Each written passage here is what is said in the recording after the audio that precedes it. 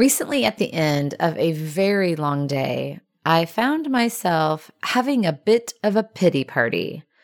As I talked on the phone with a colleague, immediately I noticed the energy draining from my body as I lowered into the destructive pool of feeling like a victim.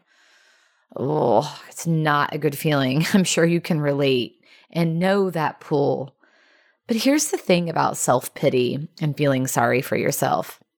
It keeps you stuck in an unhealthy cycle of negative thoughts, uncomfortable feelings, and inactivity, which is why I felt so drained.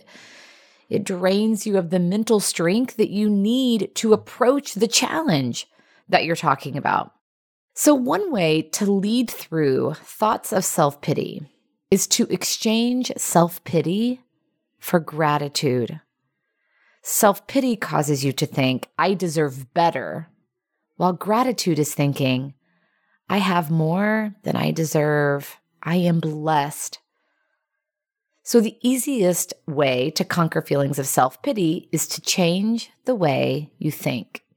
As businesswoman and investor Barbara Corcoran says, the difference between successful people and others is how long they spend time feeling sorry for themselves.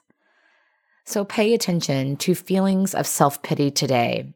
Of course, they're going to pop up. It's normal and natural, so give yourself grace. But in the awareness of those not so helpful thoughts, you can choose to focus on something that is working well. What a great way to take care of yourself and ultimately each other.